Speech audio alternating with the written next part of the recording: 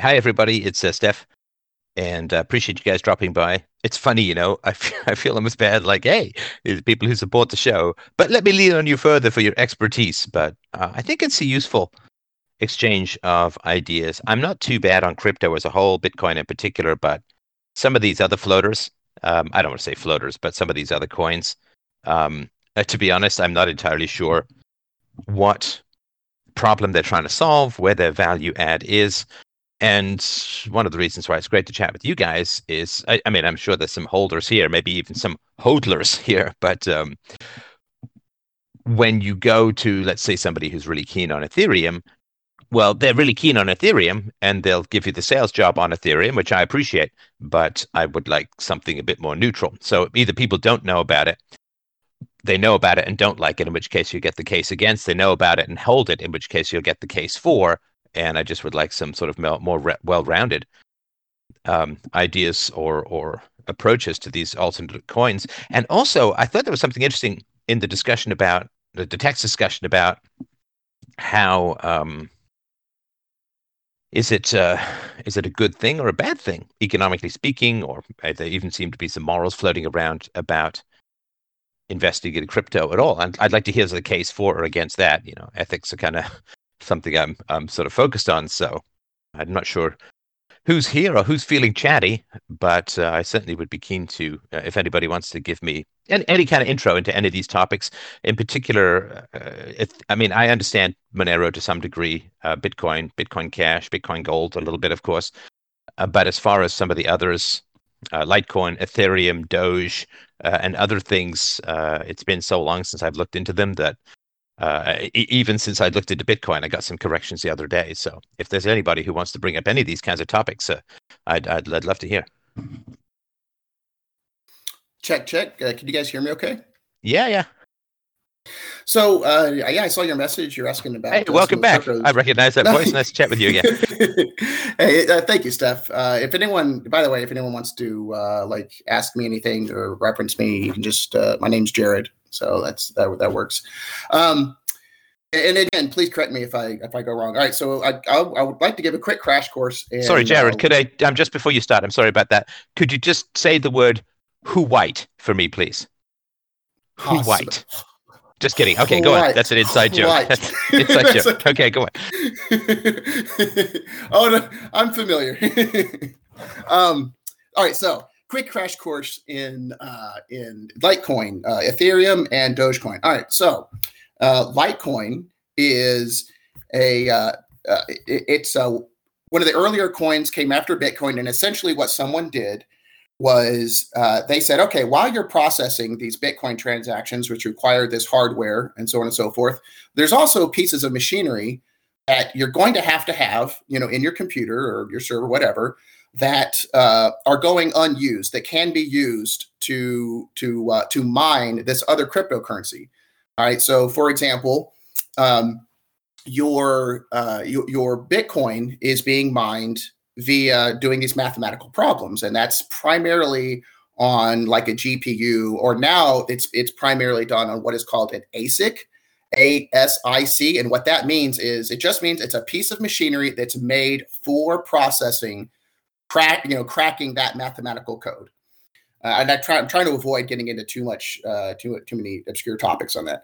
So that's about asynchronous by chance? I'm sorry? Is the acronym AS the part of it? Is it asynchronous by chance? Just geeking out a tad here. I'm not sure myself what the acronym breaks down to or for. Doesn't matter. I'm just curious. Yeah.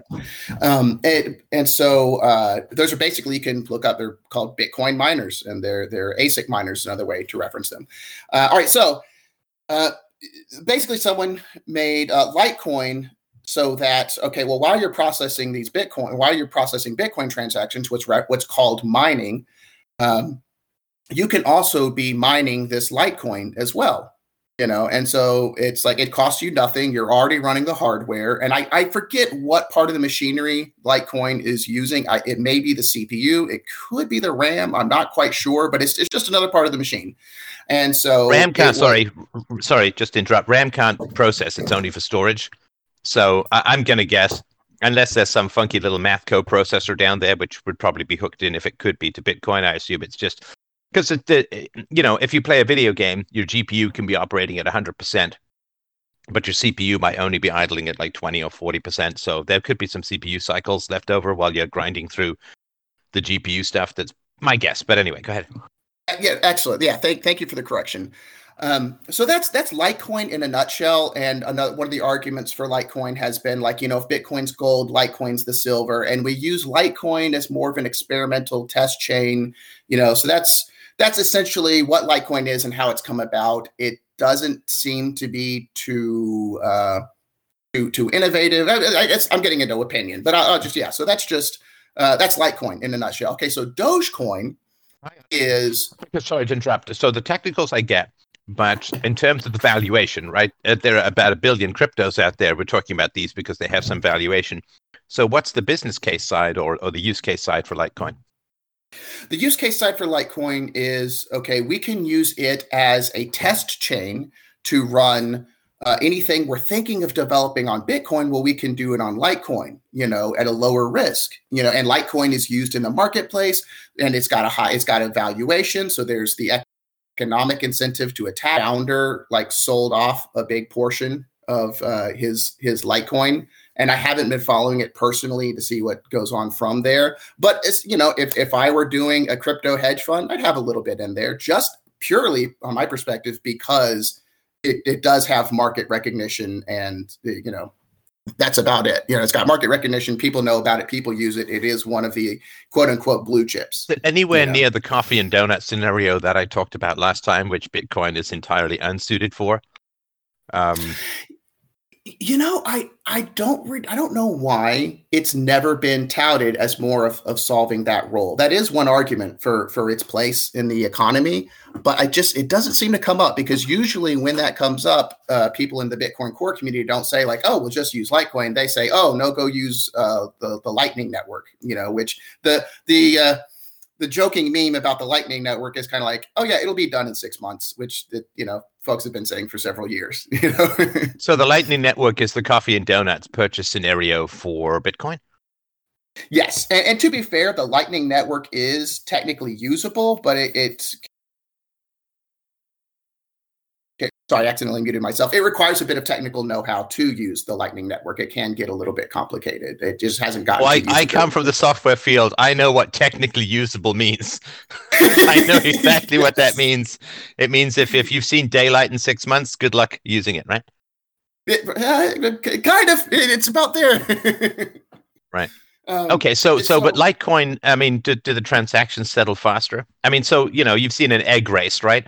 And an egg race is, the kids with the spoons and the eggs and all that. And to me, Bitcoin is like an 18-wheeler. Like if you've got a haul 100,000 eggs, that's your thing, man. You got an egg race, 18-wheeler ain't going to do you much good. I'm going to tap the crowdsource here because I don't know the exact detail. If someone could chime in, just look for Lightning Coin's resolve time, that'd be awesome. As far as Lightning Coin, because we got we got Lightning Network, Litecoin.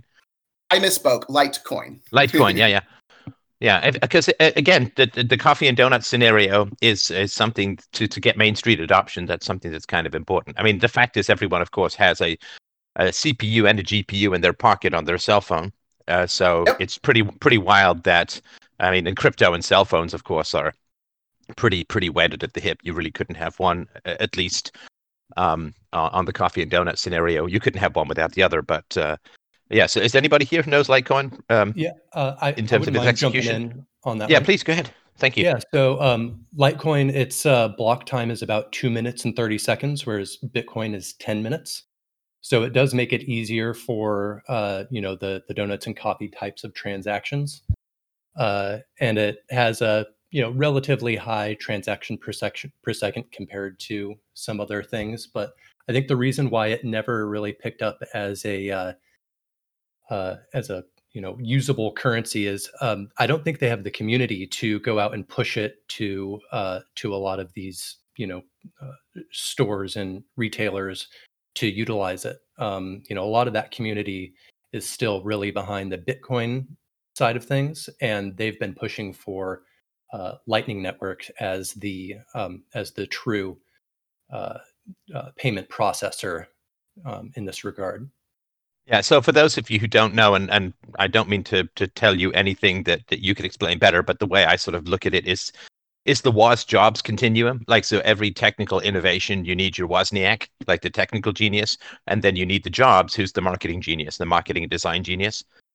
And that's what I look for in a particular crypto is, do you have an evangelist as well as the technical brilliance behind it? And it seems to me that Litecoin has the technical brilliance, but I don't see the marketing jetpack.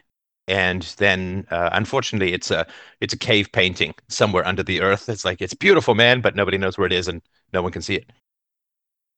I got something to add onto that mix as well. Litecoin. Go ahead, thanks. So Litecoin is also a bit faster than Bitcoin in general because no one's really using that road. So of course you're able to drive as fast as you can, to use that analogy.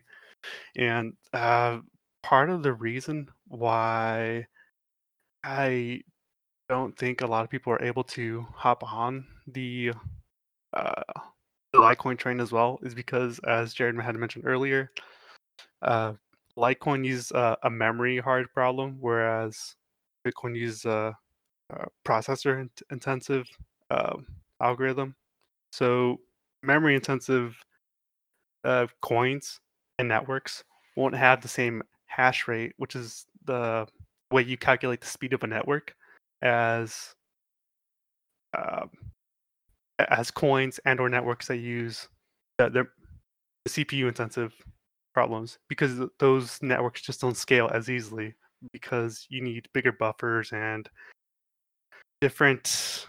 lots of other things falling down the chain. As you know, you're a tech guy.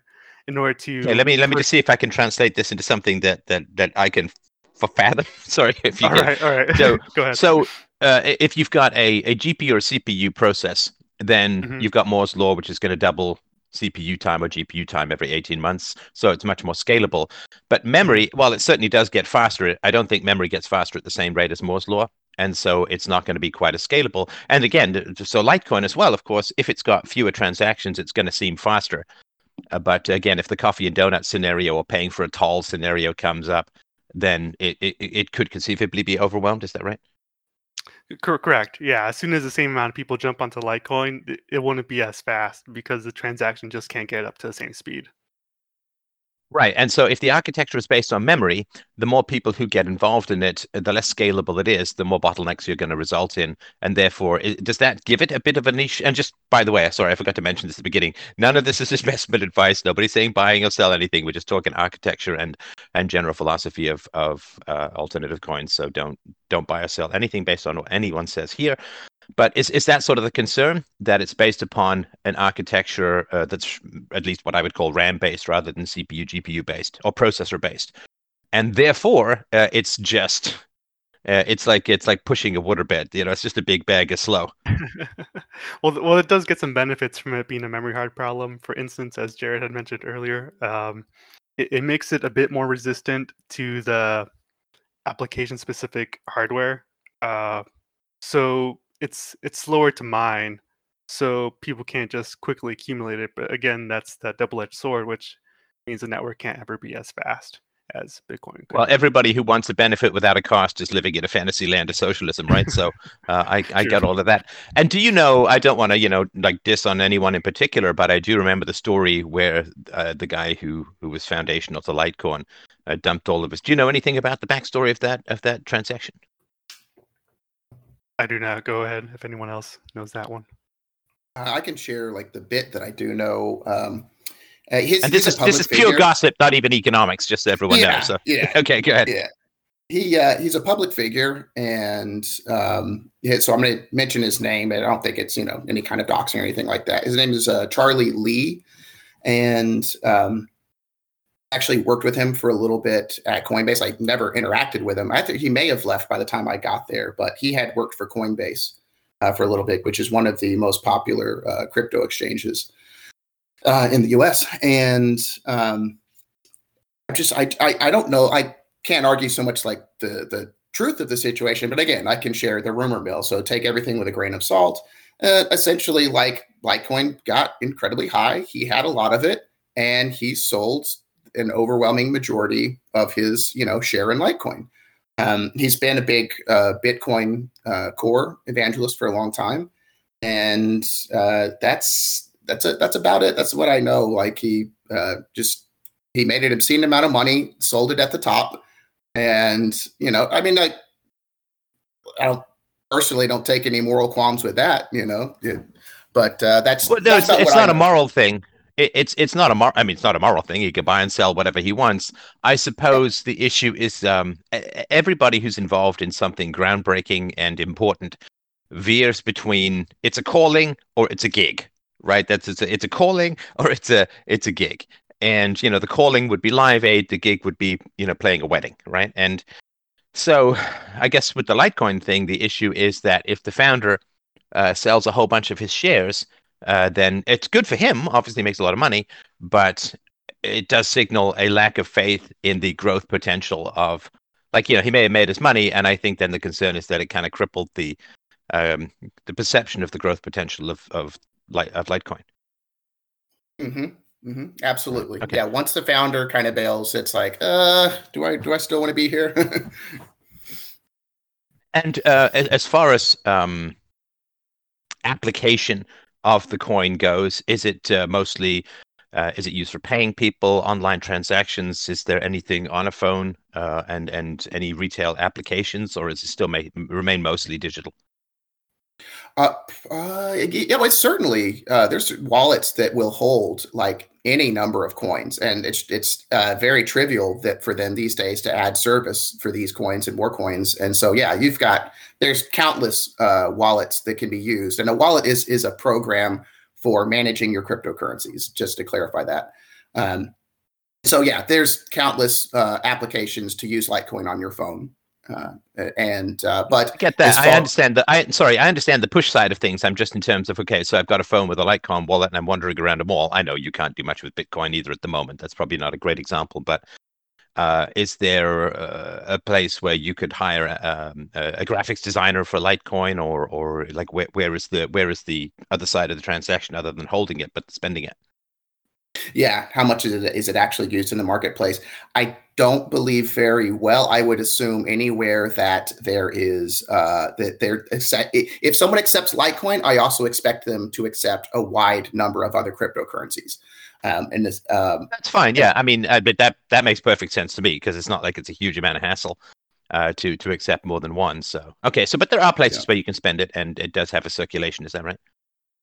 Yeah, that's true. And the main investment or the main value means of Litecoin at this point, is just from my witnessing, I could be absolutely wrong, is just a speculation. Now, is it speculation where there's a momentum, or is it just people looking at graphs saying, oh, it's gone down for a while, it could go up? Or is there part of a general evangelistic, because you need the insane, dedicated nut jobs. And I say this with great love and affection, having been one myself with philosophy, right? But you need the insane nut jobs who are just going to be out there 24/7, living, breathing, and propagating this stuff. And is there that momentum? I mean, again, I'm not asking everyone to be a total expert. That would sort of be my next question is, okay, technology's there. There's a market cap. There's a buyers and sellers market. That's great. But in terms of the general blur, you've got the King Kong of Bitcoin. And, you got these little biplanes flying around Bitcoin. Is there anyone who's like, Litecoin is the greatest, it's the best, I'm going to name my child Litecoin, I've got it tattooed on my forehead, I live, eat, and breathe like you need those kinds of people in order to have the architecture grow or the crypto go. And there certainly were, of course, the Bitcoin gurus early on. I had a lot of them on my show back in the day. Oh, by the way, I just read this little article about how, I'm sure you guys know this story, but do you remember the 10,000 Bitcoin pizza? Anybody remember this story? Oh, yeah. Some guy spent 10,000 Bitcoins for a couple of pizzas back in 2013 or whatever. Now $400 million. And there was the other guy who lost $240 million worth of Bitcoins because he had them in one of those secure wallets that only gave you 10 password attempts. And he tried everything he knew, but no luck. So that's rough, man. That's tough to get up and go to work when you've got that sitting in a drawer, right? Bye-bye. Oh, Anyway, but a lot of people have stories of crypto that's gone to the wind. It's gone to the dust. Anyway, so with Litecoin, is there like an insane individual / group of individuals that are pushing it, or is it just is it like a follow the graph kind of thing? My opinion is that it's like at the very least a Pareto distribution of the majority chasing the graph. Your opinion. Yeah, no, of course. Yeah, I mean, and I'm sure I'm going to get emails from someone who's like, I eat, live, and breathe Litecoin. In which case, dude, come on the show, like, make the case. I mean, I think that's the more the merrier, right? But I do get the sense that unless you have a particular, I hate to say sort of fetish, like that's a bad thing, but if you're really that good at evangelizing, you'd probably go to Bitcoin or at least Bitcoin Cash if you were that good at it. But again, I loved the Atari computers, even though they were the underdogs, the home computers, just because that was my first real computing environment, and I just loved those computers, and I was willing to evangelize them past all sanity until it was cheaper to get an entire computer than one hard drive for an Atari environment. But anyway, so okay, yeah, that's sort of what I wanted to know in terms of future growth. Is that I assume the technology is great. I just assume the technology is great in general for these things, but it's the Wozniak side, I think is covered, but it's the Steve Jobs side that is where the real value add is. And that's kind of frustrating, right? Because a lot of people are like, well, I have the greatest technology. It's like, yeah, that's really cool. But if nobody uses it, it's not great. But technically it's great. It's like, yeah, but there's utility in these things. And if the utility is not there, the technology doesn't really matter. So, okay. Well, yeah. Sorry, go ahead. As you're trying to sell someone on using a thing, there's I don't mean this in any way disparaging to others, but there's kind of like, it takes an IQ level to explain the value of something very technical and complicated that you'll realize the value of longer down the road, or having to make more economic arguments to convince others of its value, versus like, oh no, this will practically in your life today, right now, make life so much easier. Yeah, and here's how. Well, and you'd have to know the Bitcoin standard well enough to know its weaknesses, and if you know that Bitcoin standard well enough, you probably have a bunch and don't need to work that hard. Like, that's a problem. Like, the people who know crypto and could evangelize are probably well, it's the old question, like, what do you do when you get some money? A lot of people are just like, woohoo, like they don't want to be that 24/7 evangelist anymore. Was it Antoine Antonopoulos? I think he was a Bitcoin evangelist I had on the show, but I think he ended up not really having any, which was kind of tragic. But anyway, so okay, so that. Well, actually, I want to add on that, because Antonopoulos, who and he's done a lot of evangelizing for Bitcoin in the past. Came on the show and was really helpful. Unfortunately, seems like he's one of those woke people now. But on the topic of that him not having Bitcoin, when the Bitcoin community found out that he didn't have any or had very little, they were so appalled that everyone donated enough Bitcoin to him to where he was at least a millionaire post that. People finding that out. Yeah, that's good to hear. Yeah. Well, and better now, even, right? So. yeah. All right. So, does anybody have anything that they wanted to add to Litecoin? And just obviously remember, this is totally exploratory. There's nothing definitive. We're just men and women sitting around chewing the fat. Because I don't want anyone to think this is something definitive about Litecoin. It's all just opinions, right? But if anybody has anything to add about it, that would be great. It's not specific to Litecoin, but I wanted to give some context around the coffee and donuts example. So context. Hang on, let me just write this down. Okay, February 3rd, 2021, Freedomain Radio gets context. Achieved context. Oh, you know what? I even write that hand. I write that word. My hand bursts into flames. Okay, yeah, sorry, go ahead. All right, so this is as of like 2 years ago, but basically, so if you look at Visa, right? Basically we do a lot of transactions with Visa every year. And that company says they can handle 56,000 transactions per second. PayPal in 2015. Wait, in what geographical region? Sorry, in what geographical region? The whole company. So that's the world. Oh, so in the world, they can do 56,000 transactions a second, right? Yeah. Okay. Got it. even though there's a lot of people in the world, that's a lot of transactions. Not everything's happening at the same time. So PayPal. And if your transaction takes 2 seconds as opposed to 1 second, it's usually not a big deal. Even if it's 5 or 10 seconds, it's just like everybody's had that, processing, and then you get the confirmation or whatever. So it's not too bad. Exactly. Yeah, you might even be just waiting on network latency and all those other things that just take a little while. But PayPal in 2015 took 450 transactions per second on Cyber Monday. They haven't disclosed how many they could actually, handle. But you have to step pretty far down. Well, they certainly helped me take some of the burden off their transaction handling as a whole. It's a little bit there. But even if you look at Bitcoin and Ethereum, they're both too slow. If you were to say like one of these technologies is going to basically replace Visa, neither Bitcoin or Ethereum are the ones that are going to do that. So I think there is space for a third, one that can, kind of approach maybe Visa or PayPal in terms of the number of transactions. And that's when you're really going to get kind of a coffee and donuts type situation actually happening. But so I think the driver for that is this constant deplatforming, which at some point is almost certain to go financial, right? So the constant deplatforming is going to open up a sort of second economy of blockchains.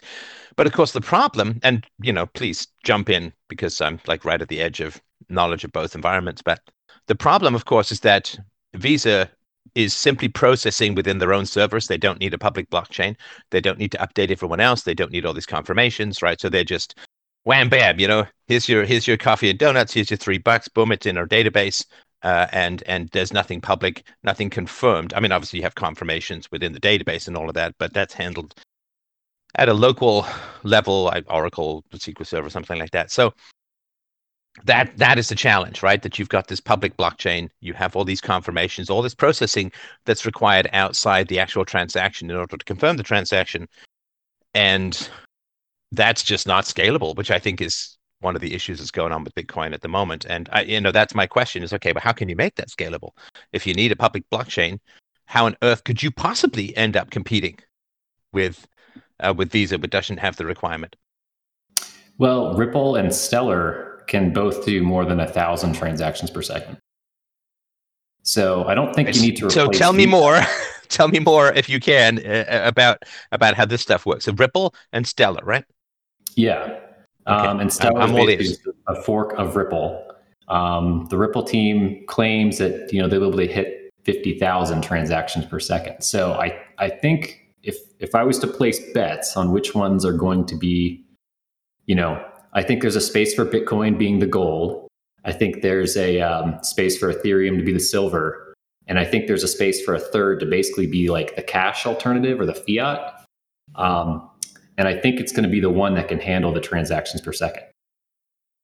But I don't know. And this is particularly true in the realm of COVID. Like, if every now and then, I'm in a store and my daughter is like, oh, I'd like something, and let's say it's COVID time, right? Oh, I forgot something, it's like, and I'm like, I hate putting $1 or $2 on Visa. I hate it because it feels like such a ridiculous level of overhead, very expensive for the store, expensive for everyone, and but now, of course, stores don't take cash, to a lot of them anyway, or they prefer some sort of credit because of the concern that COVID is going to be spread through cash. So when I was younger, you would use your credit card for larger purchases, sort of like a 2-person dinner and up, but you wouldn't use it at McDonald's. You wouldn't use it for coffee and donuts in general, right? And often there were restrictions on those things, like a $10 minimum. You can still see that some of that in like convenience stores and places like that.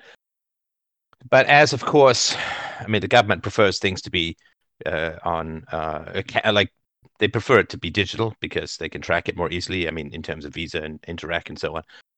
And there is, of course, a big demand for that from the people who want to try and keep their clerks safe from the perception or the reality that you can transfer COVID on cash and all of that. So there is going to be a big demand and driver that Visa is going to be able to scale to handle pretty well. But of course, the transaction fees for Visa remain constant to a large degree, regardless of the size of the transaction, right? So, the penny candy on a Visa thing is like they still got a big overhead. And the smaller the transaction in terms of the monetary value and the lower the overhead, I do see that as something that could potentially do that. It's just everyone has a Visa and it works, but we saw with Laura Loomer, she got deplatformed from a bunch of places, and the finances became a challenge. And if that process continues, then there will be a huge demand for the coffee and donuts scenario with crypto.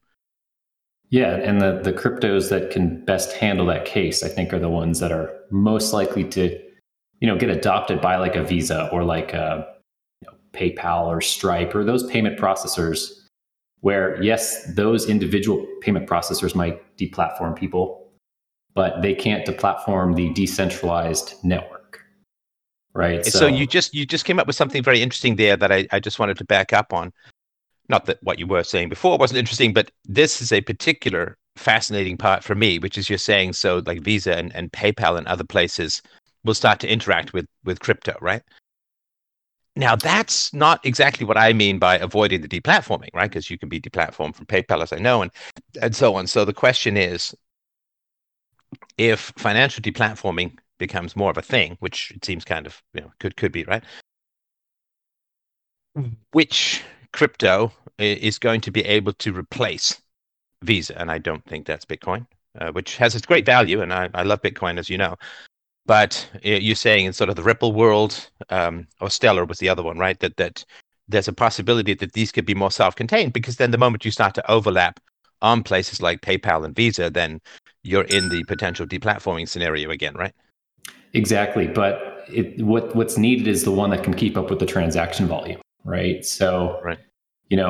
It's easy for Visa because, like you said, it's just they're moving stuff around in their own servers, right? Same thing with PayPal. But to do the decentralized kind of blockchain thing, that's what means you can't deplatform it, right? I can hold that, I can move it around, I can give it to somebody directly.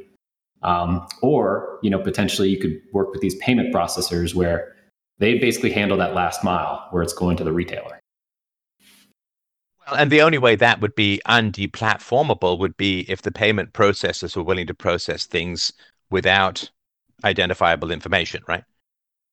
Like, here's a wallet, here's a transaction code, here's a transfer of some crypto. I don't care who it's coming from. I don't care who it's going to. Then you would be in a situation. So any payment processor that would be willing to handle anonymous type crypto transactions would be beyond the pale of deplatforming, if, as far as I understand it. But then, of course, the usual thing would happen. Some criminals would start to use it, and then there'd be all these requirements for identification and all that kind of stuff. And usually that's how they kind of nip that one in the bud. Basically, the way they choke you off is where you exchange dollars or Canadian dollars or whatever for the currency. That's where they choke you off. But if you just owned that particular crypto and you mined it or whatever, you could spend that with somebody who's accepting that, and they can't deplatform you from that. Right. Okay, so and again, unless there's some parallel place, maybe even offshore, that would be willing to do those kinds of exchanges, because still got to pay your taxes. And although I think is it in Miami? I think Miami is the mayor of Miami is a very forward-looking guy. Florida's kind of like a little slice of American penis paradise, so to speak, geographically speaking. But I think the mayor of Miami is looking to allow employees to be paid in crypto, allow taxes to be paid in crypto. Like Wyoming is trying to become a crypto haven for companies and investors and so on. And Miami, I think, is trying to at least allow some government business to be transacted through crypto, which, man, that's something else, man. Because if you can start to transact your business with the government through crypto, that's pretty wild, because that's what a lot of people need their fiat for, right? Yeah, exactly. But if you listen to Janet Yellen, I don't think that's happening anytime soon. She seems pretty adamant that these cryptos are her competition, which it's true, they are. I don't know. I mean, the relationship between fiat and crypto is more complicated than my relationship with my mom was. So we'll go into that perhaps a little bit later. Just for those of you who don't know the fork concept, right? I mean, the hard fork and the soft fork. I wonder if, because you mentioned earlier that Ripple was a fork from Stellar, or was it the other way around? It's the other way around. Yeah. Okay, so Stellar was a ripple from fork. So, sorry, it was fork from ripple. So, could you just explain? I'm always happy to hear it again, but if you could just explain this whole fork concept for people. Sure. So basically, it works based on consensus, right? So just like, if somebody's running Windows 7 and someone's running Windows 10, the way most of these networks work is you have a certain number of miners running a version of a client. And in order for that to get accepted or changes to be propagated to the network, a certain percentage of the people on the network have to take that new version of a client. So if they don't, what can happen is a fork. So I don't know, anyone who's been holding like Bitcoin even a little bit over the last couple of years has probably seen this in like Coinbase, where they're holding Bitcoin and then there's a fork on that network, and now you've got like Bitcoin Cash or some other crypto that you basically just ended up with because the network just decided to go two ways. So now you're holding two pieces of these different assets that are, one half of the network, this is Bitcoin, the other half of the network is now something else. So that's how those forks work. And usually they're a pretty good thing. Right. I mean, yeah. if you had 10 Bitcoins during the fork, then you could end up with 10 Bitcoins and 10 Bitcoin Cash. So it's like woohoo, right? So usually it's a pretty good thing. And of course, if it's not a good thing, then people don't adopt it, and it doesn't go anywhere. Yeah, it's basically it's democratized, right? So it's like you don't have that same ability with fiat, right? If they just decide to change the value overnight, they can do that. But with these, if you don't take affects that, all of your currency, right? It doesn't just affect the new stuff, right? Exactly. Now, a hard and a soft fork? I don't know enough to add details around that. Okay. Does anybody else know a good? I wouldn't be able to explain it too well, the difference between a hard and a soft fork in a crypto. We will. I will look this up. Oh, sorry, you got something? Go for it. Well, yeah. So, in a nutshell, a hard fork versus a soft fork is where they're pushing out a change to the network that will irrevocably split the network if people don't adopt it. And a soft fork. Let's see. I'm going to Google that myself. A soft fork. So you will open up DuckDuckGo. Is a change. Yeah, DuckDuckGo. Thank you. Yep. A soft fork is a change to the software protocol where only previously valid block transactions are made invalid. A soft fork is a change to the software protocol where only previously valid blockchain blocks and transactions are made invalid. Going forward, they're compatible with both. Is that right? A hard fork, as it relates to blockchain technology, is a radical change to a network's protocol that makes previously invalid blocks and transactions valid, or vice versa. A hard fork requires all nodes or users to upgrade to the latest version of the protocol software. Forks may be initiated by developers or members of a crypto community who grow dissatisfied with functionalities offered by existing blockchain implementations. One, you can continue to use it in both scenarios. Another one, you can't. You have to do the upgrade, right? Okay. That's the way it sounds to me. Yeah. Got it. Okay, I'm sure I'll get a bunch of emails about that. So I appreciate those emails too. So please, keep them coming and explain it to me. Okay, so now back to our good Stellar Ripple friend. If you know anything about the community as a whole, do you have the humanoid-facing evangelists that are keen to not just have great technology but get it out to people?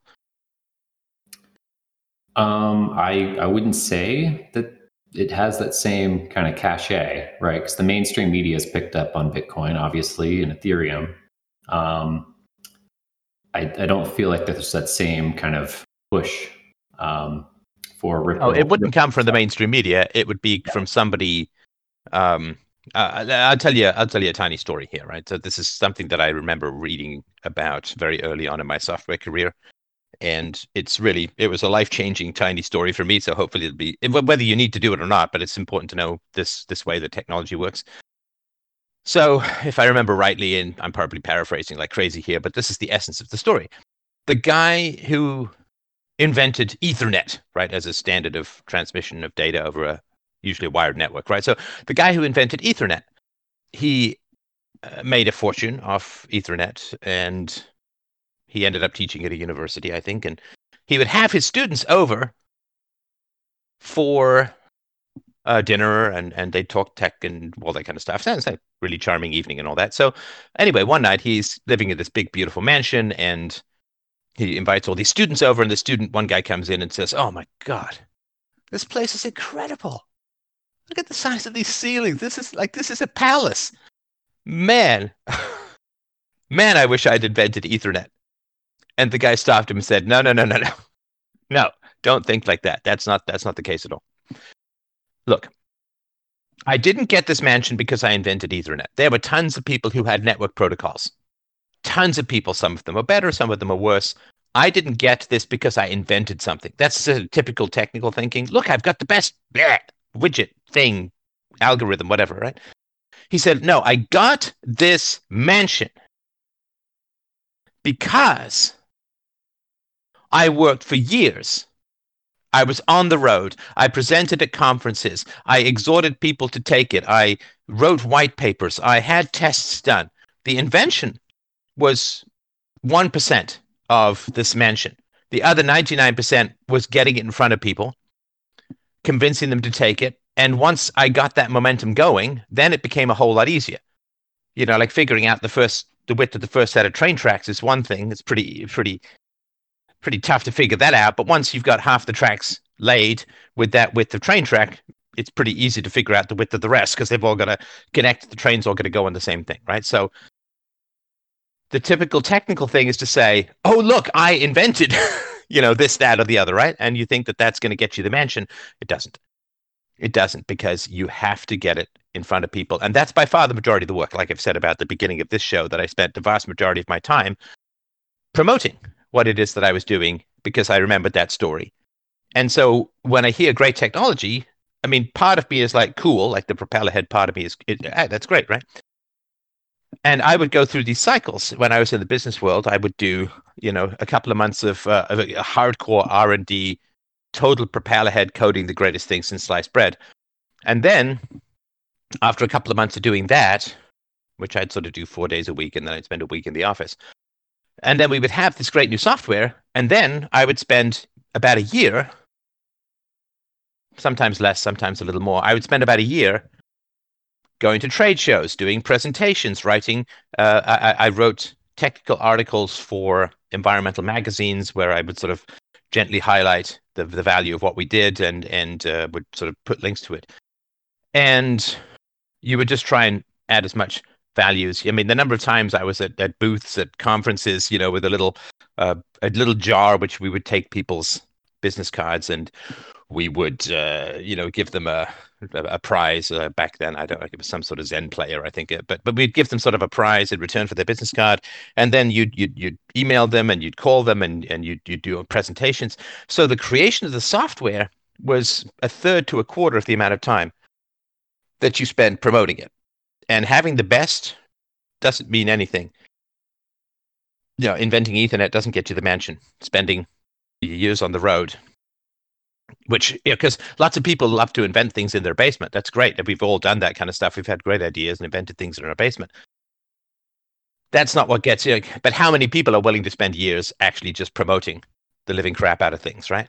And that is the big difference. So sorry for the sort of long speech here, but that's why I keep coming back to, hey, I'm thrilled that the technology can process a bajillion transactions a second, but that's not, software doesn't get up and walk itself out of the door, right? Somebody's got to be pushing like mad.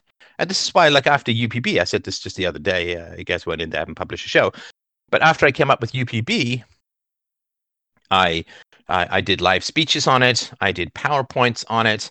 I did how to talk to kids about UPB. I did Q&As, debates about I did so much to promote it. And, whether it was certainly successful in the family realm in terms of kids not getting hit, but it didn't take effect in academia, which I was never expecting it to. But the promotion is the key, and that's when I think of where I might put my hard-earned or hard-saved or hard-donated dollars. My question is all around the technology. Yeah, it's necessary but not sufficient. But if people think the technology is going to get up there and work itself out into the marketplace, that's never going to happen, and you're going to lose every time to the people who are willing to do the evangelizing and be out there on the road for I was out on the road for 3 weeks a month, sometimes promoting software. And I mean, I loved nothing more than coding, but I was out there in people's faces and talking about it, because the code doesn't get up and introduce itself to people. You got to do that for it. So I guess that's why I keep coming back to that question of, okay, but I get the Wozniak side. Do we have the Steve Jobs side? And I guess that's my question with Stellar and Ripple as well. I don't think we have either of those yet. I completely agree, right? And I'm kind of approaching this with the kind of the trader mindset of like, I'm just going to watch and I'm going to see what's going on. And it's, because at the same time, you could be out there evangelizing for something that doesn't go anywhere. Yes, but the evangelizing is such a specific skill. Part of evangelizing is like, this is why I was so good at the software field, because I knew the technology inside and out. I coded most of it. And I'm a very good communicator and understand the sort of economics and client value side of it. If you're smart enough to know the technology and be a good evangelizer, I mean, this is the funny thing about being the evangelizer is you have to be so smart and so technical and so good at communicating and so passionate, and so like, it's a really, really rare skill set. And so people believe evangelizers in part because they know those evangelizers could do just about anything. And if they've chosen this particular thing, it's like, well, why do people go see movies with Brad Pitt or whatever, right? Because Brad Pitt could choose just about any project. So we're going to assume that if Brad Pitt chooses this project, it's probably in line with what he likes to do, which is what people like to watch him do, and so on, right? So the evangelist sells because people know that they're in the presence of such a valuable and unique skill set that if they've chosen to attach themselves to this, say, Ripple, when they could be attaching themselves to anything, then the fact that they have attached themselves to that when they could be doing anything makes people believe in it almost in and of itself, if that makes sense. Yeah, no, that makes sense. I mean, it's like you see occasionally these ads for like girlfriends of basketball stars, right? Now, basketball stars can date just about, Wilt Chamberlain had 10,000 women acclaimed to her, right? So basketball stars can date just about anyone, so you never expect to look at the girlfriend of a basketball star and see a Trigglypuff, right? Like, you're just never going to see somebody who's not very attractive, right? And so that's the expectation. And so if you have your pick and choice, whoever you pick and choose is going to be great in terms of attractiveness. And it's the same thing with the evangelists, because they could be out there pumping anything and bringing their golden touch to anything. If they choose some obscure crypto, and people are like, whoa, like whoever, and this happened too, like you saw this with Steve Jobs, he would attach himself to things and people would be like, okay, I'm investing, because he could attach himself to anything. So if this is where he's choosing to spend his time, it must be super valuable. At least that's the perception. And it's not particularly wrong in many ways. So that's my question. But of course, a lot of people are, again, it's a lot more fun to work on the technology than it is to go out there and try and get the interest of an indifferent crowd. I mean, I remember once, this wasn't me, but one of my employees had to give a speech, and the room was empty. I mean, so he had to get up there. I shouldn't laugh, but he had to get up there and start giving. And he called me, right? And he was like, "The speech is empty. Like, the room is empty. What should I do?" And I said, "Listen, all you do is I appreciate the question. All you do is you give the speech like it's full of cheering people, and people will come in." And so he did. You like, you're a crazy person. You just go out there and start giving a great speech as if the room is full of thumpy, cheering, happy people ripping their tops off like they're at a Queen concert in 1978. And then what happened is people started coming in because it was just an unusual spectacle to see it, and it worked. So yeah, you need that. Well, I mean, that goes along with, if you look at what Elon Musk is doing with Doge, right? Literally tweets about it. Sorry, with what? You cut out there. With what? Dogecoin. Right? So he tweeted what is Elon Musk doing with Dogecoin? Can you just, sorry, I may have missed that one. He tweeted about it. And right. GameStrong too, right? Yeah, his CEO of Dogecoin and those sort of things, right? And, pretty much everything he touches, for better or worse, people just seem to pile into because he's got that, that sales, right? He's a salesman. Got that reputation of the Midas touch, right? Exactly. And listen, I mean, the fact that I was very interested in Bitcoin very early on was not inconsequential to where Bitcoin went, and because people know that I'm technical and also good at communication and understand the economics and all that, and understand fiat and Austrian economics fairly well. So yeah, so I mean, having that golden touch is really powerful, and I would just say this to all the crypto developers out there. You need that dude. Maybe it's a woman, maybe it's a man. Usually it's a man, but you need that guy. And a lot of what you do isn't probably going to amount to much if you don't have that person. Or maybe you can become that person. I don't know, because a lot of coders are kind of shy. And yeah, you need. I did that for philosophy, right? Just this mad commitment, and standing in the face of the storm, and roaring barbaric syllogisms to the rooftop of the world. You need that crazed commitment, and if you don't have that, it's really hard to think that it's going to be anything other than a slowly declining graph watching exercise.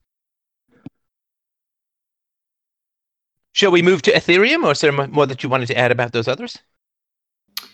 No, just Ripple is no longer traded on Coinbase, but you can still buy Stellar, and that is trading it's like the fourth most popular on Coinbase. And the physical market for that, and by that I mean not just people buying and selling it for speculative purposes, but its actual traction in the exchange of goods and services in the marketplace? Well, the way to look at this now is it's going to come down to what, typically if it's on Coinbase, most retailers are going to accept it, if that makes sense, because which ones these kind of clearinghouses pick are the ones that they're able to trade to cash. And at the end of the day, companies are paying their bills in cash and US dollars. Do you know what happened to Ripple that got it delisted? I believe it was a lawsuit. Well, that'll do it. Sorry, I can chime Somebody in else? There. Yeah. Stellar got defined as it was a illegal security, and that's how it got delisted, essentially. And several exchanges have delisted it. So whenever... Do you know what the mechanics behind that are, or how does that come about? So basically what happened was when the people were starting Stellar, and again, this is my, obvious understanding. When the people were starting Stellar and trying to go out and get people to invest in it, they violated SEC definitions and means of doing so. So like Bitcoin didn't have to go and get a fundraising thing because you just ran the software. You didn't invest your money into it. Whereas when Ripple was getting started, they were going out and asking people to invest. And so in order to process high volumes of transactions, you'd need a lot of hardware, which means capital, right? I mean, there's a little more technical to that. I mean, I don't want to comment on that at the moment. No, that's fine. I was just curious, and we don't have to delve into that. I mean, however fascinating that story may be. So, okay, and I appreciate that. Now, should we shift to Ethereum, which seems to be pretty popular these days? Oh yeah. I'm all ears. Okay, so Ethereum. Oh man, I got a big dog in this race. It's my favorite coin of all. So Ethereum. Why is it different? So compared to Bitcoin, Ethereum allows you the ability to not only store a public ledger of all the transactions, but the unique thing about Ethereum is that it also lets you put code in there. So basically, the network can also execute instructions. And so the entire network also becomes like a giant digital vending machine. Imagine like going to a hotel. To interrupt. So it's kind of like, sorry to interrupt, but it's kind of like what I talked about, which I thought Bitcoin was going to develop in back in the day, which it didn't. I think it just became a ledger of stored value. But so you can do things like if my obituary shows up in this particular online site, you can transfer my Ethereum to so-and-so because that's my will. Like it becomes a programmed environment. Is that right? Correct. Okay, are the cool things that it can do? When we say programmed environment, people will kind of glaze over, but like in terms of practical things. I guess you can execute buy and sell orders based on price, and you can bid things based on price, and have triggers and cascades and all these kinds of things. Yeah. So imagine just paying your bill and not having it to go through some sort of intermediary process for your, let's say, your electricity. As long as you keep paying that bill and sending your money to that specific address, the lights will be on, all completely automated through a contract that can't be changed at all. Once the contract is on the network, you have to be sending your money to a different contract for it to be malicious. So that's the beauty of it as well. These contracts are completely immutable and they're validated by everyone else running the machine. So it also doubles as like a global computer network executes these contracts. And I assume that they're timed and opt-outable, and I guess there are certain penalties that occur if there's not enough Ethereum to cover the bill, that kind of stuff. I think that would depend on the contract. Do you know anything more about that? Of course, I'm not saying that'd be like saying what's every cell phone contract in the world, but these features could be part of the programming environment. I mean, of course it would be. Sorry, you wouldn't create that and then not allow these things to occur, because it's in the natural vagaries of transactions. So it is a programmable environment with now how interfaceable is that programming environment? In other words, I assume it's not down at the assembler/binary level. That there's got to be some interface for you to create these contracts. Is that right? It compiles down to some sort of bytecode, but I have not played with the actual language that it uses. I believe. But I mean, so does Windows, right? But what I mean is that there's I assume you don't need to hire a dedicated coder to create a contract. There's got to be some, and maybe not quite as nice as drag and drop, but some sort of user interface to define these contracts at a more user-friendly level. As of now, I believe you do have to hire a dedicated coder. I don't believe there's any sort of simple UI to connect things. Yeah, for the most part, there's Solidity developers, which are focused specifically on developing smart contracts and interactions on the Ethereum blockchain. There are a few companies that are trying to create like plug and play, let's say drag and drop solutions. I think Betty Blocks is one of them that's currently working on that. It's like a no-code smart contract development platform. That's fantastic. Mm-hmm. I mean, that's my soul. She soars like an eagle on an updraft. No, that's fantastic, because it means that if it's still hard to use, but the capability is there, then the value remains potentially quite high, but it's not actualized yet because the user interface isn't there. That's a pretty good time to know something, right? Mm-hmm. Unless it's not. There was a long pause there, in which case, correct me if I'm going astray here. Oh no, that's definitely a good time to have that skill set under your belt. I mean, we haven't quite reached the level of like WordPress development where anybody with 2 extra hours a day can pick it up and build a website. No, you want to invest in Microsoft before Windows, right? Yeah. Okay, I got it. Okay. Mm-hmm. So do you mind? Anybody? Sorry, I feel there's a lot more to say about Ethereum, but I don't even know what questions to ask. So feel free to just ramble away. Yeah, do you mind if I add my experience with Ethereum here? Because I was following Ethereum back in 2013 when it was an idea, and the founder's name is Vitalik Buterin. He has some notoriety in the Liberty world, like he went to the Free State projects, stuff like that. So when I've been looking to evaluate a coin, I'm looking at the people behind it largely. But again, just from my rumor mill opinion, he definitely seems to fall more on the left leaning side of things, and Ethereum, the community, does seem to be falling more into the more socialist, more left leaning side of things. And again, my opinion. Now going back to like the contract stuff, these contracts can the code is no better than how it's written. So these contracts can have flaws in them. One great big example is back in 2016, they tried, the Ethereum community and tried to launch the DAO organization, DAO. And what that was it was supposed to be a decentralized organization.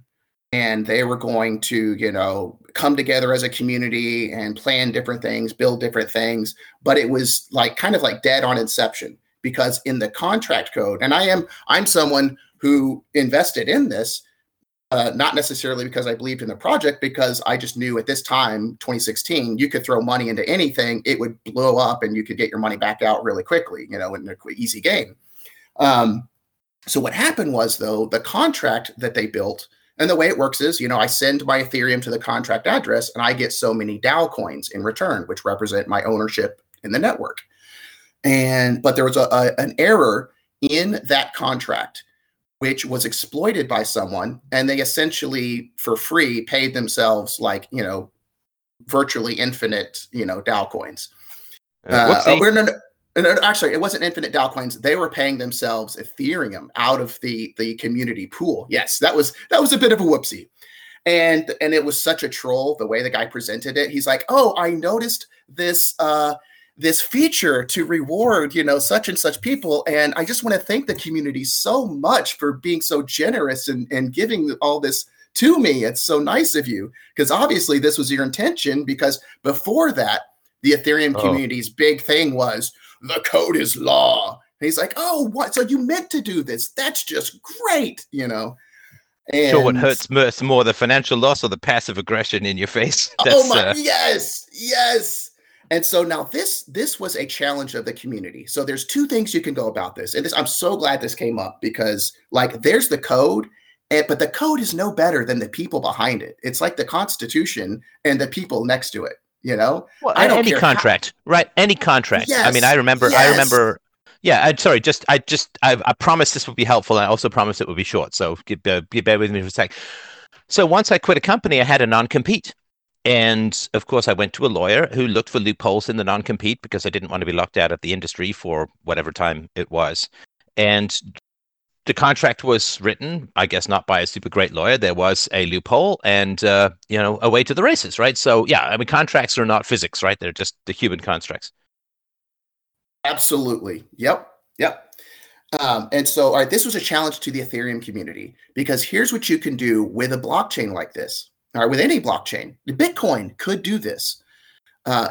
You can go back, or you can just delete these transactions and essentially hard fork the network and say, we're going to invalidate all of that transaction and pretend like it never even happened.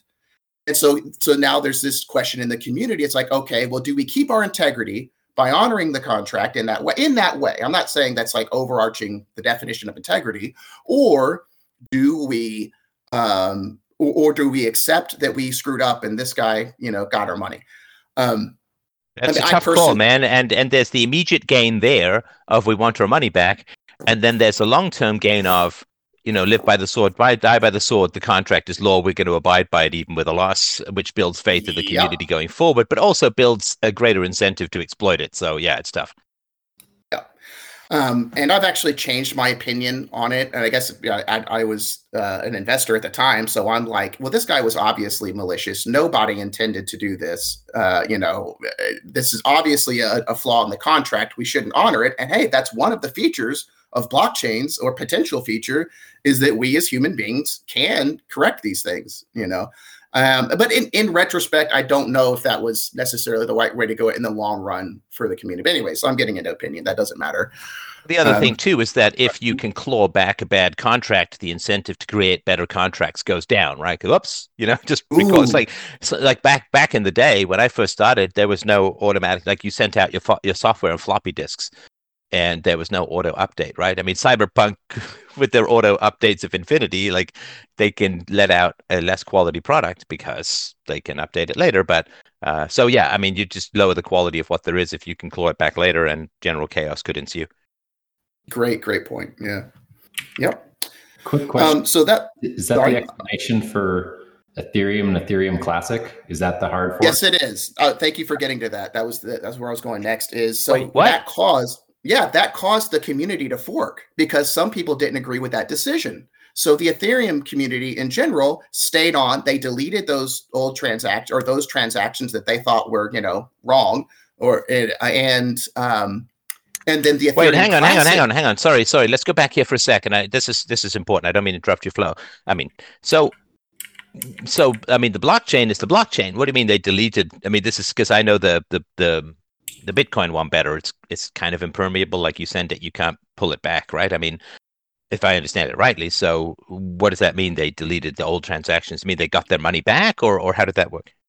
They pushed an update that you could either accept or not, and if you accepted it, then it would roll back those particular transactions, but it created a new currency in the process. Yes. And this is the classic versus Ethereum current? Exactly. Yeah. Yeah. And Ethereum is mind blown. But so please go ahead. This is great. Oh yeah. Ethereum is actually the fork. Ethereum Classic is the original chain. That's a matter of opinion.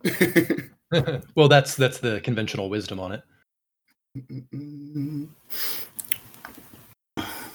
Yeah, look it up. Fight. No, I'm just kidding. You want me to spawn? No, Well, I'd like to hear more about this. What is the battle is? Which is the real Ethereum? Well, the market will define, who's got the branding name, and essentially Ethereum 1.1. Yeah, it's already kind of decided. Yep. And same with like Bitcoin Cash and Bitcoin Core. Bitcoin Core won the marketing, and they get to keep the branding.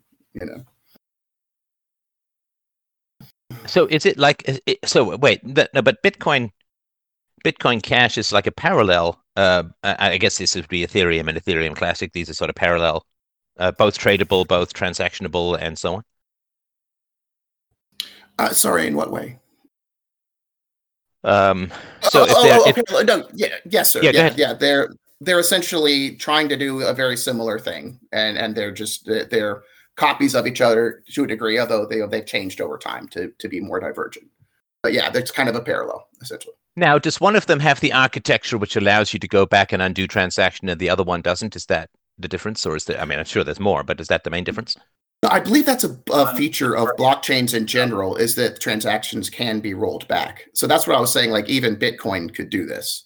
They could decide that they don't want to honor this. No, and this was actually part of the argument for Bitcoin when Andreas Antonopoulos made back in the day, and others, I'm sure, that let's say the NSA throws all this hash power on the network and all of a sudden can control the Bitcoin network.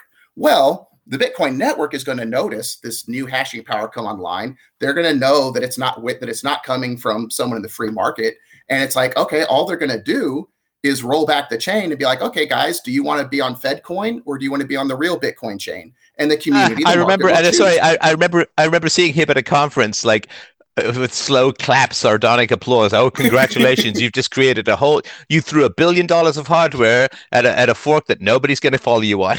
Yay, good for you. I just remember him doing that. Okay, so that makes sense. Okay. Yep. And so any blockchain can essentially do this. Yeah. Which, that's it. There's the code and then there's the people, and the code is only going to be as good as the people in the community.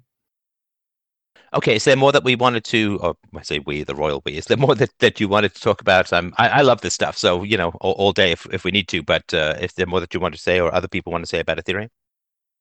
I've got some more thoughts on Ethereum, but I do kind of tend to monopolize the conversation if somebody wants to jump in. So, we'll give a couple of seconds, see if anybody else wants to jump in. Otherwise, go for it. It's a free market of chat, so go for it if you want. But let's give if anybody else wants to jump in. Well, another cool use case of Ethereum that's really started to blow up over the last year or two is non-fungible tokens. So whereas like Ethereum, Bitcoin, these things are fungible, meaning they're divisible into smaller units. On Ethereum and now on some other blockchains as well, you can do non-fungible tokens. So they're typically used for like digital collectibles, and the vast majority of NFTs on Ethereum are art pieces, tradable art pieces. So think of them like hang on. So you've got digital collectibles, and then what, RFTs? Well, so please feel free again, like I'm 5 years old and sure. Have to pee. Or what does this all mean? Yeah, a non-fungible token. It's a non-divisible token that's a piece of digital property, basically. No, I mean I sort of get that, but a collectible, what does that mean? It's just the sort of the prevailing use case right now is people will incorporate an original art piece with the NFT, and then they can sell their art in a digital, like a rare digital form. So like you can buy a sense, I guess, a copy of the art, but it's a collectible item because it's a limited edition. It's the way they used to have it. Think of it like a lithograph from an original artist, like it's signed. A signed lithograph. Okay, exactly. So that. So they say, the artist. I'm only going to sell 100 of these blobs of art. I'm sorry to use the word blobs. I'm just thinking digitally, not visually, but I'm going to sell 100 of these blobs of art. And of course, you don't saw the Mona Lisa in half and have half of its value on either side. So it has to be a blob that's all together. I'm only going to sell 100 of these, which I guess could be baked into the Ethereum contract matrix. And that's okay. I got it. That's very interesting. Yeah, but it could be limited edition poetry books, or I guess just about anything, right? Yeah, definitely. And it's starting to make its way into video games. Like, so say for instance, you find a rare sword in a online game, you can then take that and sell it, or potentially bring it into other games, and it's a piece of property that you own. It's also being looked at in like property deeds and titles, to copyrights for sure, right? I mean, if you've propagated it first, you did it first, right? Yeah. So I think that this is one of the most interesting applications of smart contracts. It's not a currency. Now we're talking about different forms of property, and it's actually probably my biggest fascination at the moment in this realm. Part of my sort of digital brain goes into, okay, so entire movies, giant blobs of data, having to propagate across a blockchain. Oh, it all slows down. I mean, how's that dealt with? Well, you don't necessarily store the contents of the NFT on the blockchain. You can store the contents that people have access to on a centralized server. You could store it on IPFS, which is a decentralized world server, so to speak. Okay, so they're pointers rather than the actual thing itself, right?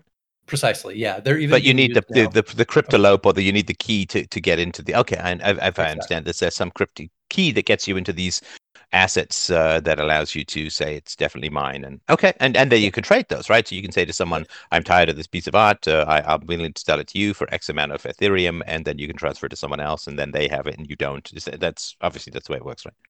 Right. That's very interesting. Mm-hmm. So I could do like a only 100 people can ever listen to this podcast, and I could sell that on Ethereum, right? Yeah, you definitely could. So, OnlyFans. That's all I need to say. Perhaps we should talk offline about this, because that clearly is my next business plan. And that's the only thing for me that, by the way, this stuff is the only thing that ever competed with philosophy for me, which was like, yeah, philosophy is great, but getting into this crypto space, knowing how good I am at evangelizing technology, boy, that could be pretty damn lucrative. But I was like, no, it's a calling. And there's lots of people in the crypto space, but not so many people in the philosophy space. And I think it's anyway. So just everybody knows that was my fork, so to speak, to use a crypto term. That was my sort of big fork. My alternative universe was a crypto evangelist, and I guess owning an island in the Bahamas. But instead, I'm locked in my house in Canada. Anyway. Fine, it's fine. I'm very happy with my choice. I am actually, but it wasn't an easy one. But I'd be happy to talk with you more about that offline if you ever wanted to.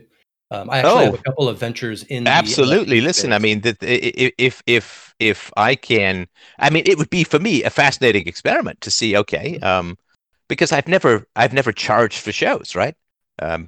Maybe I'm terrified to know what the price would be. I don't know, whatever. Right? But I've never charged for shows. It would be really fascinating to do a podcast, throw it out, and figure out how to do this, and just see what went on like that to me, because I have way more content than I've released. I have literally 500 shows I've never released, and some of them are really great. And I just have never quite got round to it. There's not quite the same incentive as doing shows in the here and now. So, yeah, if we could, man, just give me a ping. That would be I would be fascinated to explore that. I think that would be really neat, and it wouldn't be a subtraction from what I do, but it would be an interesting sidebar. Yeah, Yeah, I'll definitely hit you up. Thank you. All right. Sorry. And somebody else was either going to jump in or jump back in.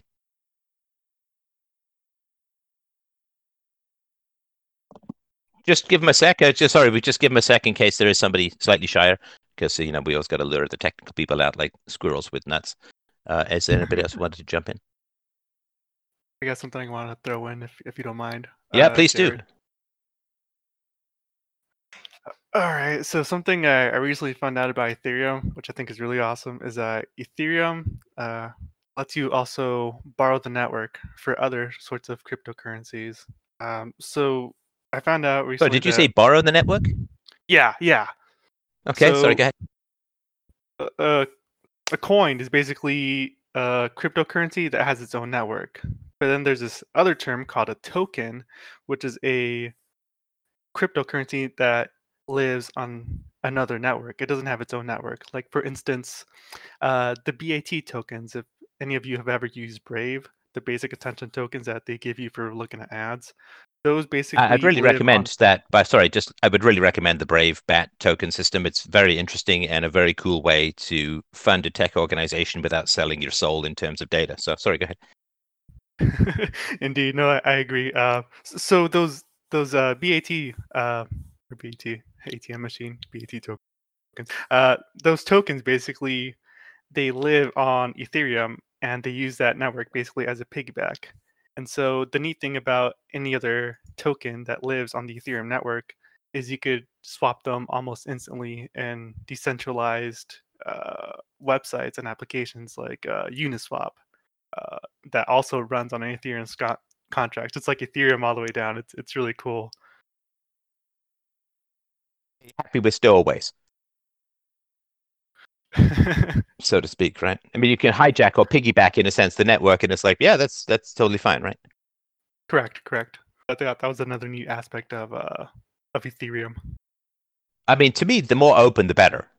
But that tends to be because, I mean, if you don't allow trucks on your highway, you're not going to make as much money from your highway. So I think the more traffic there is, the more the underlying architecture gets valued, and then the more value Ethereum as a coin has, I assume, right? Yeah, that's why it shot up in early 2018 to the heights that it did at the time, like 1400, was because everybody was building their ICOs on Ethereum. So what they're now? called their ICOs, the initial coin offerings. Oh, I So see. Yeah, I got that right after you said it. So yeah, okay, yeah. that makes sense.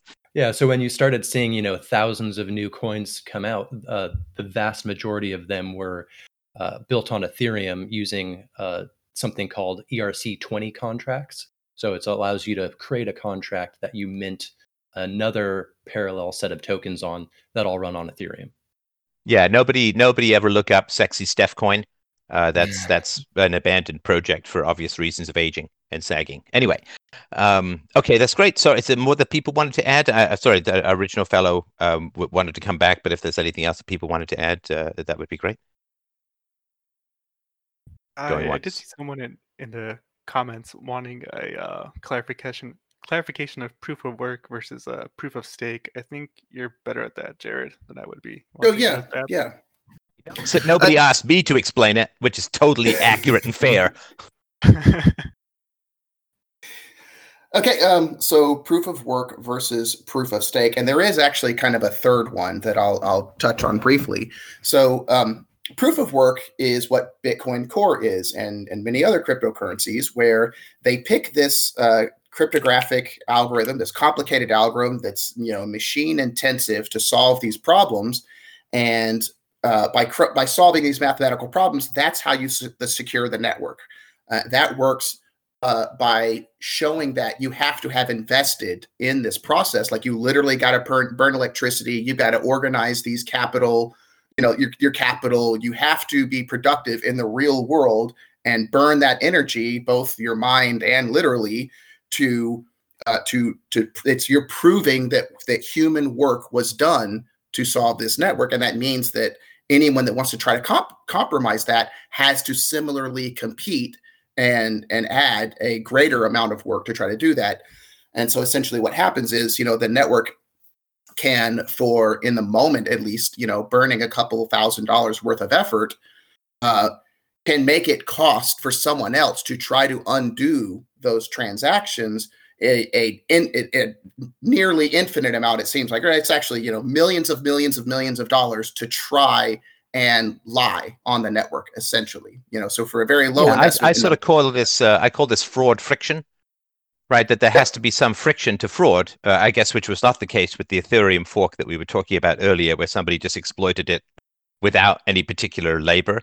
So yeah, fraud friction is really important because they're just a bunch of assholes out there. Frankly, the asshole tax of fraud friction is necessary because there are so many people who want something for nothing without any ethics. So sorry, go ahead.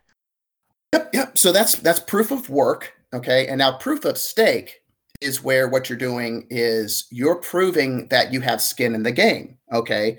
So it's not as hardware intensive to validate these transactions, but what happens is you run a staking node, and I actually do this. I run a staking node for the Tezos blockchain, and you're running your hardware, your machinery, and validating the transactions as they come by, but you have to prove that you have so many of that token on the network. So, and that's part of the incentive not to harm the network is that you have this token, but there are some added like cryptographic elements that I don't quite understand that still add for validation or that validate the network.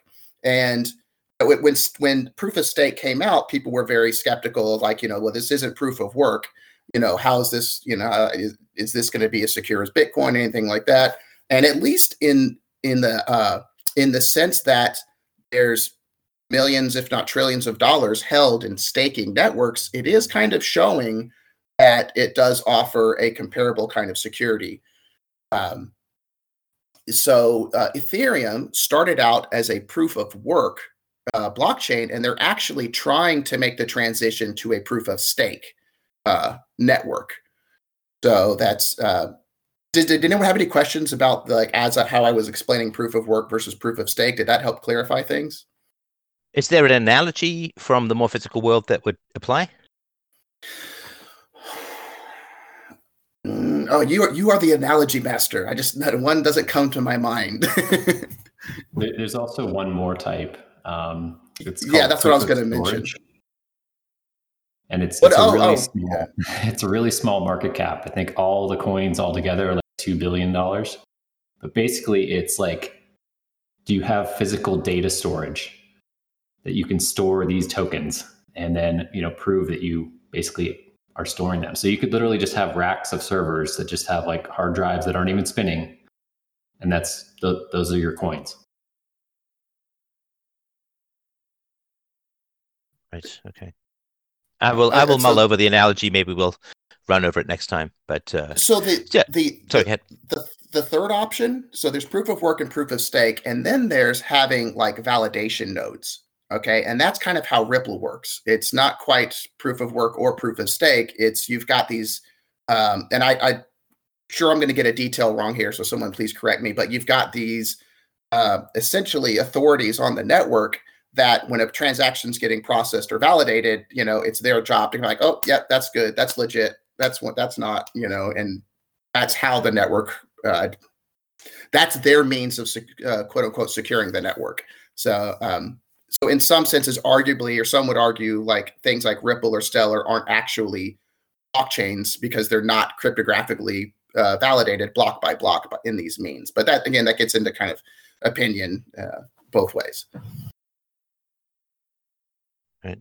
Is there anything else that we wanted to add with regards to Ethereum? Oh, yes. Go ahead. So what Ethereum sells itself as largely was like a world computer and a smart contract platform, which means that what they were offering was a Turing complete programming environment, which for someone who's not computer savvy, what Turing complete means is that you've got enough programmability in the language to basically code or write whatever you want, given enough effort, essentially. And so Ethereum is one of many platforms that offer this environment, these smart contract networks. So now what's happened is it's not that you can go to one coin for these particular things. It's that many coins are offering this, including the NFTs, including decentralized finance, smart contracts, tokenizing, offering tokens, offering stable coins, which is something that hasn't been mentioned. Essentially, a stable coin is, let's say I want people to be able to transact US dollars on my network, or in a way, transact US dollars on my network. Using complicated financial means, I can set up a smart contract that automatically trades assets to keep this token worth $1 US. So now we can transact, through this digital token, some kind of fiat or whatever you want, and keep it relative to what the market values this token. Does that make sense? Yeah, I get it. So it's their smart That's contract. sort of the function of gold, right? I mean, the function of gold is well, I mean, the degree to which fiat actually represents value in the real world. I mean, that's obviously pretty sketchy, but at least if you want to have future predictability about the value in dollars, if you've got a $1,000 bill in a month, do you want to transact something now? You want to make sure that it hasn't gone up or down by too much. It's a way, I guess, of hedging future value by saying, however we settled this, it's still going to equal $1,000. Is that right? Mm-hmm. Mm-hmm. Okay, that's great. That's very helpful. And it's something that even the dollar doesn't provide. Yeah. Yep. And so also these tokens that exist on one network, okay, they can migrate and move from one network to the other. So right now, like Ethereum is going through a similar growing pains that Bitcoin did, and their network fees are going up and their network is getting bogged down. And so there are some developers who are moving to other networks where the transaction fees are a lot cheaper to actually process, what they're trying to do. And so Well, just I think because that's an important point too, to remember that cryptocurrencies are an ecosystem. It's not like one thing or another with these big giant silos. That particularly value can shift between the two, which is good. Because, as you say, if Ethereum's getting too clogged down and slow, people will go to somewhere else, which again starts to raise the value. If they're stuck on Ethereum, the value of Ethereum will go down unless there are off ramps to other digital currencies to take the load off while they upgrade. Yep. And like if I were a developer, I would want to be writing my idea in such a way that it's network independent. Either I've got my own, or I can, jump from one network to the next, depending on my needs. Or potentially, and there's people that do this, there's projects that do this, you can offer on both networks or multiple and interchange between each other. That's great. That's great. Okay. Now, I don't know about how you guys, I have a certain amount of cup runneth over with regards to knowledge, because what happens is I take new stuff and forget the earlier stuff. So whether that's an aging thing or just me, I feel full of knowledge, and I hugely listen. First of all, massive appreciation to you guys coming in and sharing your expertise. This is very valuable to us as a community. I really, really appreciate that. So thank you so much. If other people are not full, maybe I've got a small cup, but if other people are not full, that's great. We will definitely keep this conversation going if other people are willing to. But I just want to say, from my standpoint, I think I noticed myself starting to gap out at the end, like, am I hungry? Do I need a coffee? And that's not because you guys aren't telling fascinating things. You certainly are. It's just that's my usual indication that I've hit my max learning moment. So if it's okay with you, I'll close it down now. But I really, really do appreciate this community discussion. I think it's going to be progressively, I guess that's a double meaning of the word, progressively more important as we move forward. And thank you everyone so much for dropping by these conversations. It's incredibly valuable to me, and I'm sure for other people as well. Thank you so much, Steph. Thanks a mil, guys. Take care. We'll talk soon.